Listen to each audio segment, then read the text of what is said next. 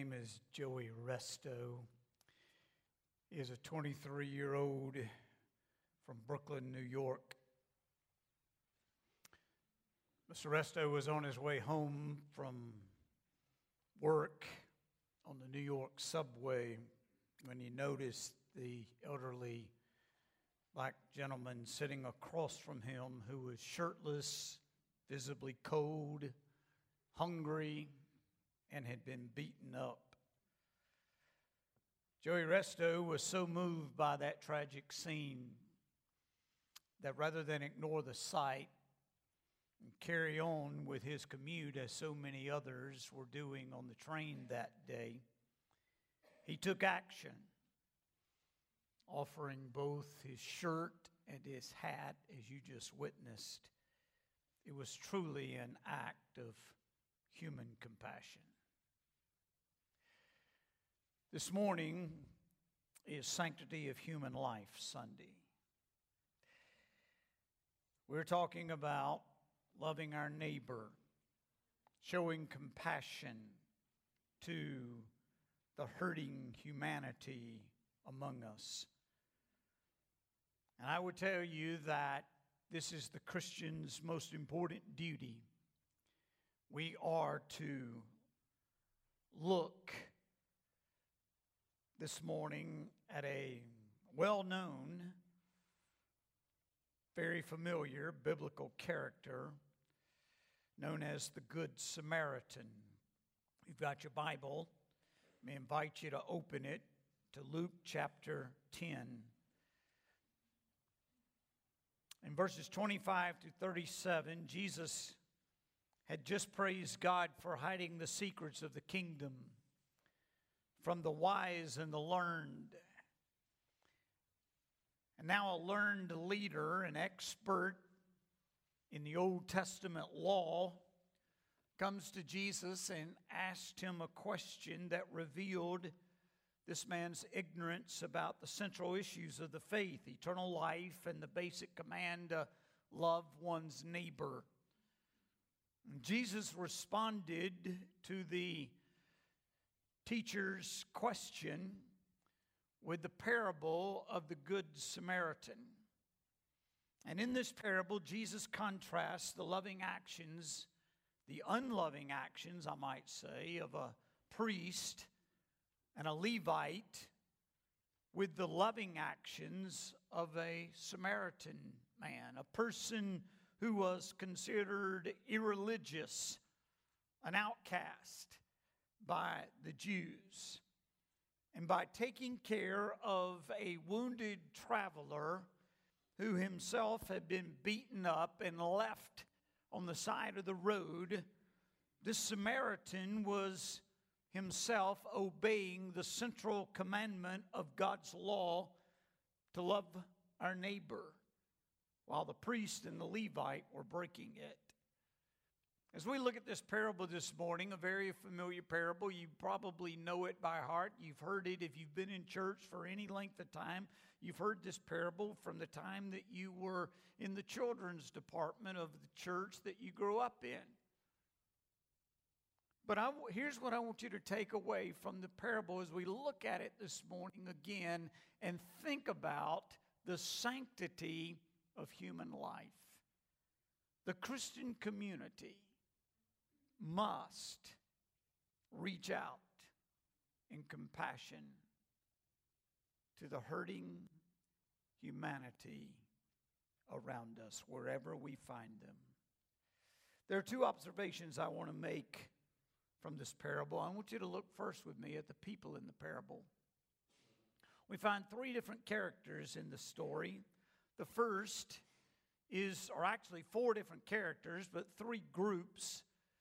First is the hurt man that Jesus is making reference to. Look what he says in verse 30. He said, a man was going down from Jerusalem to Jericho, and he fell among robbers who stripped him and beat him and departed, leaving him half dead. Now, between Jerusalem and Jericho, there stretched 20 miles of bad road. And that road harbored a notorious alley where thieves and rapists and other criminal types would hide in the shadows and carry out their crimes as they came upon people traveling down that road. Predictably, the man in the story was assaulted. He was stripped of his outer garments. He was beaten and left for dead. Now, if you've ever seen anyone so beaten, you know the picture. Chipped teeth, blackened eyes, matted hair, bloodied. You know what a beaten man looks like. This man represents the hurting and the oppressed among us. You say, well, who are they? I don't often run up on someone who's been beaten up. No, we probably don't. Well, who would the hurting and the oppressed among us include?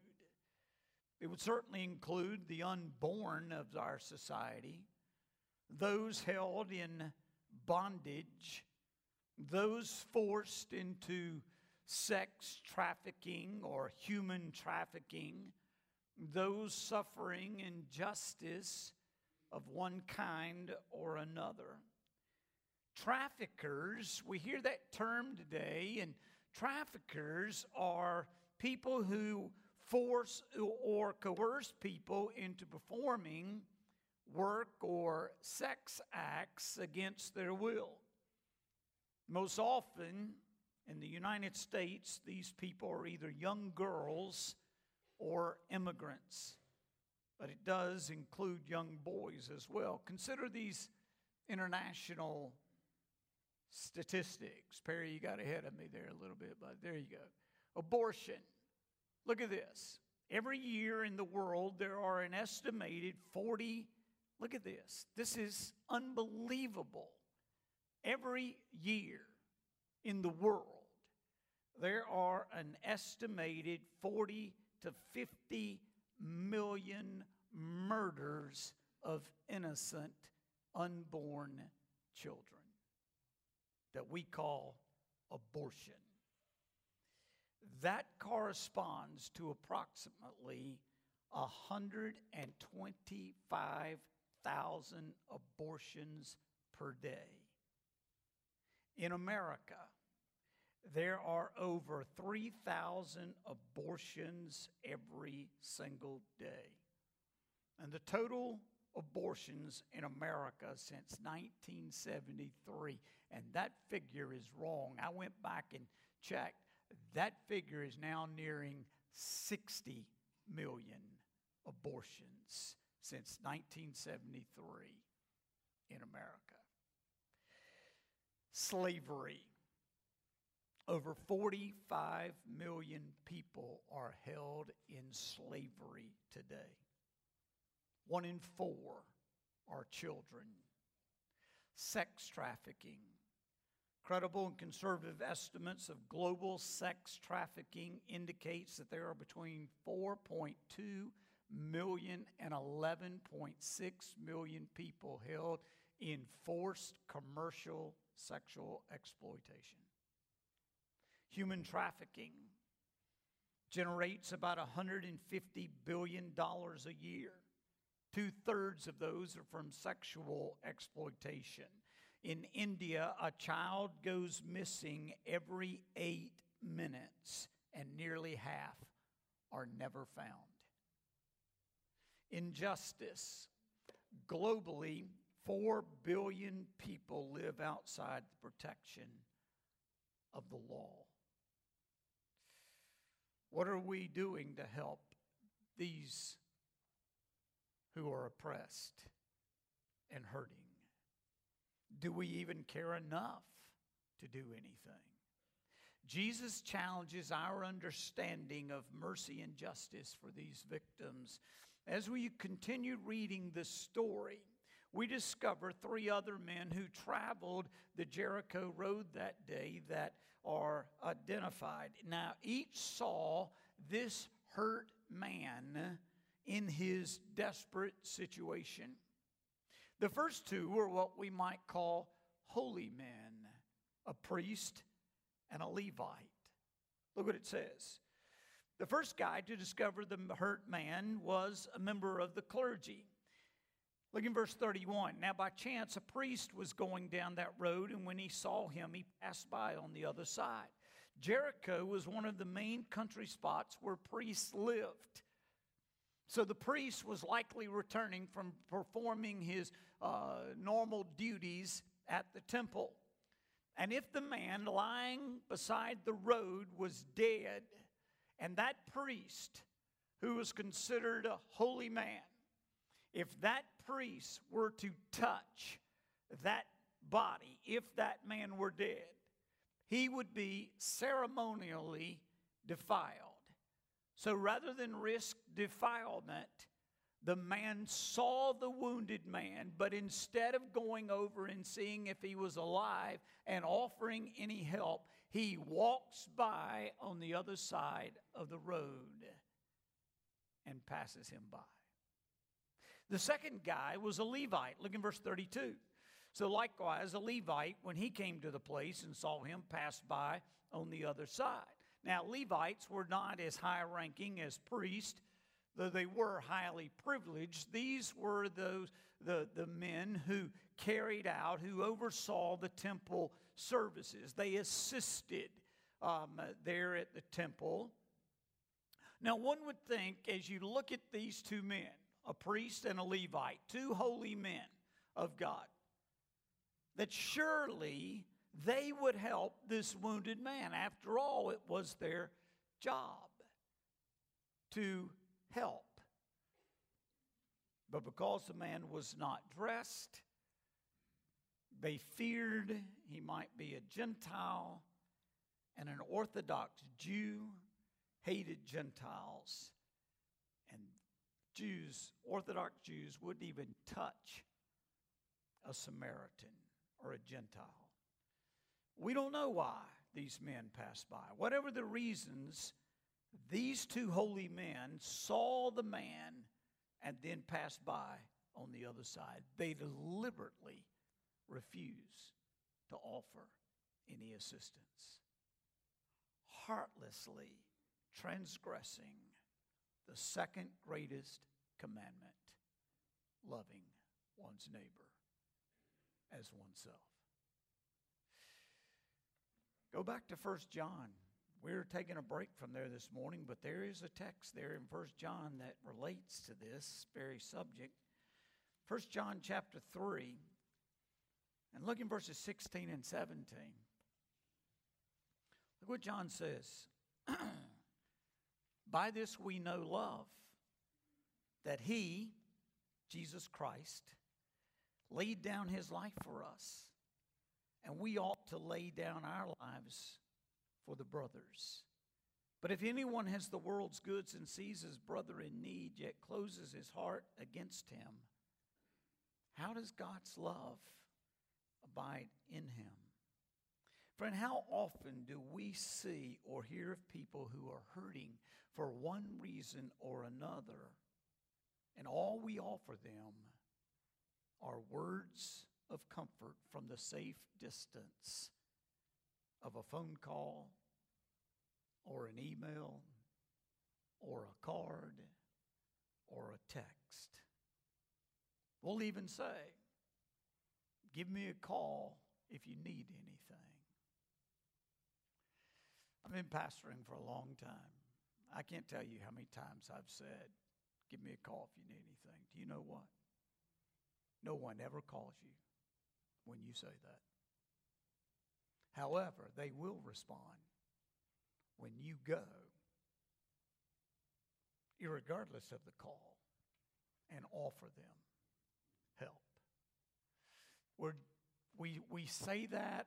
I think we truly mean it, but it's our way of saying, well, I've done something, but from a comfortable distance.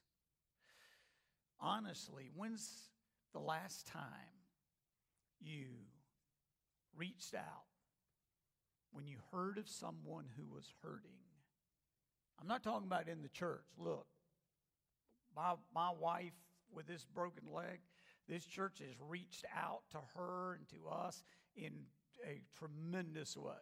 I know we help one another. I'm talking about the people outside the walls of our church. People that are not going to be able to do anything for us in return. People who simply need someone to show that they care. When's the last time that we've truly done that as individuals and as a church? Now, Jewish storytelling followed a pattern of three.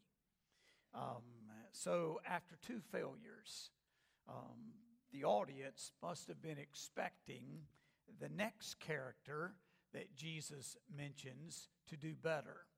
Surely they suspected that the third character, the third traveler, would be a simple Jewish man who would, unlike the two holy men, the two Jewish holy men, the rabbi and the Levite, that the simple Jewish man would help the wounded stranger. But Jesus had another big surprise. No one expected him to finish the story like he did. Look in the third place at the humane man, the only man who showed any compassion towards this wounded man. Look in verses 33. But a Samaritan, as he journeyed, came to where he was, and when he saw him, he had compassion. He went to him and bound up his wounds, pouring on oil and wine. Then he set him on his own animal and brought him to an inn and took care of him.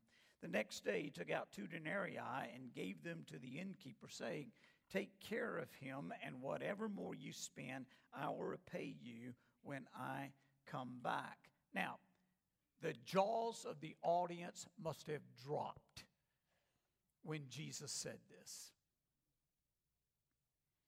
The kind of animosity existing between the Israelis and Palestinians today is a reflection of how poorly Jews and Samaritans got along in Jesus' day.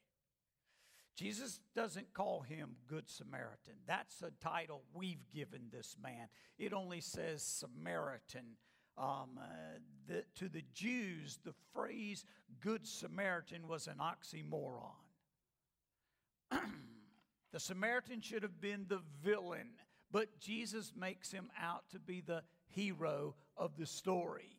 As he journeyed, he came to where the man was, and when he saw him, Jesus says, he had compassion. Now, that word compassion literally means he got a sinking feeling in the pit of his stomach because he was so concerned for this man and his condition.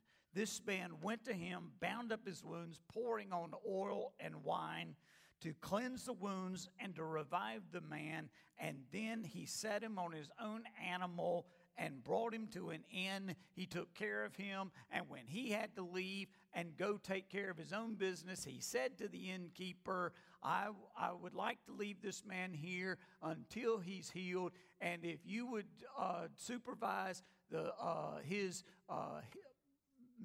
ministry he needs, I will pay you whatever you need to spend, and when I come back, I will reimburse you.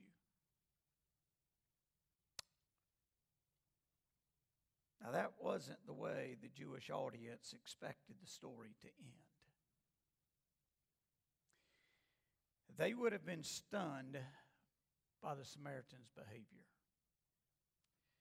All three of the men in this parable saw the wounded man who had been stripped, beaten, and abandoned, but only one, the Samaritan, felt compassion and acted humanely towards him. Friend, compassion is what set the Samaritan apart from the other two. It was the magnet that drew him to the man who was wounded. Even today, that's what compassion does. Compassion says, get involved, take the risk, reach out. You can't ignore, compassion says to us, you can't ignore the killing of 60 million unborn children. You can't ignore the murder of defenseless citizens. You can't ignore the sexual enslavement of women and young girls. You can't ignore the plight of the poor and the needy among us. You care too much to walk away. That's what compassion says. Just as Joey Resto showed compassion towards a shirtless, visibly cold, hungry, and beaten up man on a New York subway. Friend, as far as we know, the Samaritan never spoke a word of compassion to this wounded man. He just rolled up his sleeves and he demonstrated what compassion looks like. So there are the people in the parable: the wounded man who was hurt, the two holy men who passed him by, and the Samaritan who acted humanely towards him. Well, look in the second place at Jesus' point in telling this parable. As he concluded the story, Jesus no doubt peered intently into the teacher's eye who had asked the question. And he asked this crucial question back to the man. Jesus says, which of these three do you think proved to be a neighbor to the man who fell among the robbers? Now, thankfully, the lawyer, as he is called, the expert teacher in the Old Testament law, got the point. Which man proved to be the neighbor? And the lawyer, the teacher, said the one who showed him mercy.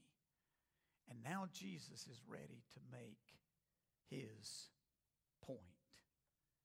And he said, you go and do likewise.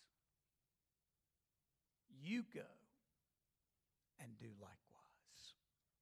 Can I just say this morning that Jesus is saying the same thing to us? You go. Rick, you go. You go. You go. You go and do likewise.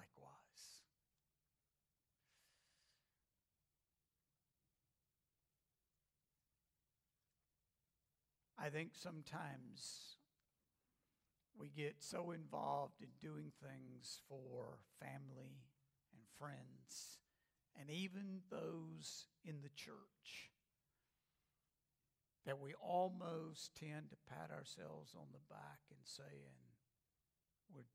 we're doing all we can. And then when we come across those whom we don't know their name, we may never see them again, but we know they are hurting. We tend to do the same thing as these two religious men in this parable. We're so afraid of being defiled by the outcast of society that we refuse to touch them physically, mentally, emotionally, or spiritually. And we walk by on the other side of the road, thinking we've done the right thing, when Jesus says, no, the Samaritan is the one who acted right. You follow his example, not the example of those two men who claimed to be religious, but who passed him by on the other side. Friend, we need to realize that needs exist all around us, each one awaiting a tangible demonstration of compassion. In order to be a neighbor to those we encounter who are hurting in our society, we must be willing to emotionally connect with their situation. The Samaritan man, Jesus said, had compassion on this wounded man. We must physically care for their needs. He bound up the wounded man's wounds. And we must be willing to carry their care to the point of completion. Whatever more you spend, he told the innkeeper, I will repay you when I come back. Jesus challenges our understanding of mercy and justice in this parable for the oppressed of our society. Friend, it is not simply awareness that matters. It must be a level of engagement that ultimately costs us something. If your interest is to help the unborn, for instance, maybe you could volunteer to work with our Greensboro Crisis Pregnancy Center. At the least, you could, as Sharon Apple challenged us this morning on that video, get involved, get one of these bottles, fill it up with change, and bring it and show our support financially for the things that the Greensboro Pregnancy Center is doing. If you're interested in working with those who have been affected in some way through the justice system, those that have been put in jail, incarcerated, you may want to get involved with our prison ministry, our jail ministry, under the direction of Ed Malone, that we are a part of. And many in our church go down on Saturdays and conduct Bible studies for the men and women who are locked up in the Guilford County Jail. Or maybe you have an interest in working with those caught up in human trafficking. There are several agencies where you can get involved with, such as the International Justice Mission, a nonprofit Christian organization focused on human rights and law enforcement. This organization is currently the world's largest anti-slavery organization. The International Justice Mission combats sex trafficking. It combats forced labor, slavery, illegal property grabbing, police abuse of power, child sexual assault, and citizenship rights abuse. And there are some in our church that are involved in that particular agency. The truth is, helping hurting humanity is proof we truly possess eternal life. Jesus was wanting us to understand, if we say that we love God, as the first part of our mission statement says, love God, love others, share Jesus, disciple believers. If we truly love God, we will love others, because God, in His own mercy and compassion, reaches out to the hurting and the oppressed of our society. And we, following in the footsteps of the Lord Jesus Christ, must be willing to do the same. If I could put this whole message into one sentence, it would be this: others will not care how much we know until they know how much we care. People will not care how much theology we know.